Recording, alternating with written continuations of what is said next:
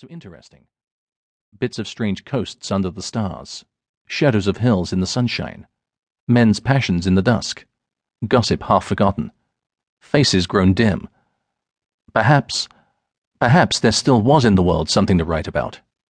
Yet I did not see anything at first in the mere story. A rascal steals a large parcel of a valuable commodity, so people say. It's either true or untrue, and in any case it has no value in itself. To invent a circumstantial account of the robbery did not appeal to me. Because my talents not running that way, I did not think that the game was worth the candle. It was only when it dawned upon me that the purloiner of the treasure need not necessarily be a confirmed rogue, that he could be even a man of character, an actor and possibly a victim in the changing scenes of a revolution. It was only then that I had the first vision of a twilight country which was to become the province of Sulaco, with its high shadowy Sierra and its misty Campo for mute witnesses of events flowing from the passions of men short-sighted in good and evil. Such are in very truth the obscure origins of Nostromo, the book. From that moment I supposed it had to be. Yet even then I hesitated, as if warned by the instinct of self-preservation from venturing on a distant and toilsome journey into a land full of intrigues and revolutions. But it had to be done. It took the best part of the years 1903-4 to do, with many intervals of renewed hesitation, lest I should lose myself in the ever-enlarging vistas opening before me as I progressed deeper in my knowledge of the country. Often also, when I had thought myself to a standstill over the tangled-up affairs of the Republic, I would, figuratively speaking, pack my bag, rush away from Sulaco for a change of air, and write a few pages of the Mirror of the Sea. But generally, as I've said before, my sojourn on the continent of Latin America, famed for its hospitality, lasted for about 2 years. On my return I found, speaking somewhat in the style of Captain Gulliver, my family all well, my wife heartily glad to learn that the fuss was all over, and our small boy considerably grown during my absence.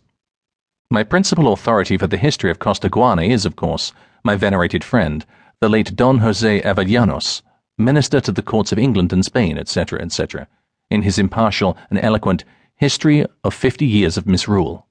That work was never published. The reader will discover why, and I am in fact the only person in the world possessed of its contents. I have mastered them in not a few hours of earnest meditation, and I hope that my accuracy will be trusted.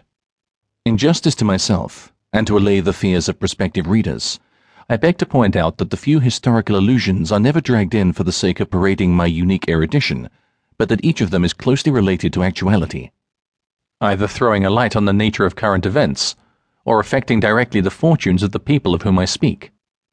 As to their own histories, I have tried to set them down: aristocracy and people, men and women, Latin and Anglo-Saxon, bandit and politician, with as cool a hand as was possible in the heat and clash of my own conflicting emotions. And after all, this is also the story of their conflicts. It is for the reader to say how far they are deserving of interest in their actions, and in the secret purposes of their hearts revealed in the bitter necessities of the time. I confess that, for me, that time is the time of firm friendships and unforgotten hospitalities. And in my gratitude I must mention here Mrs. Gould, the First Lady of Sulaco, whom we may safely leave to the secret devotion of Dr. Monningham, and Charles Gould, the idealist creator of material interests, whom we must leave to his mine, from which there is no escape in this world. About Nostromo, the second of the two racially and socially contrasted men, both captured by the silver of the San Tome mine, I feel bound to say something more. I did not hesitate to make that central figure an Italian. First of all, the thing is perfectly credible. Italians were swarming into the Occidental province at the time, as anybody who will read further can see. And secondly, there was no one who could stand so well by the side of Giorgio Viola the Garibaldino, the idealist of the old humanitarian revolutions. For myself, I needed there a man of the people, as free as possible from his class conventions and all settled modes of thinking. This is not a side snarl at conventions. My reasons were not moral but artistic. Had he been an Anglo-Saxon, he would have tried to get into local politics. But Nostromo does not aspire to be a leader in a personal game. He does not want to raise himself above the mass.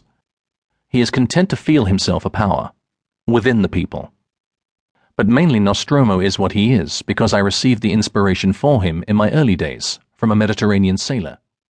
Those who have read certain pages of mine will see at once what I mean when I say that Dominic, the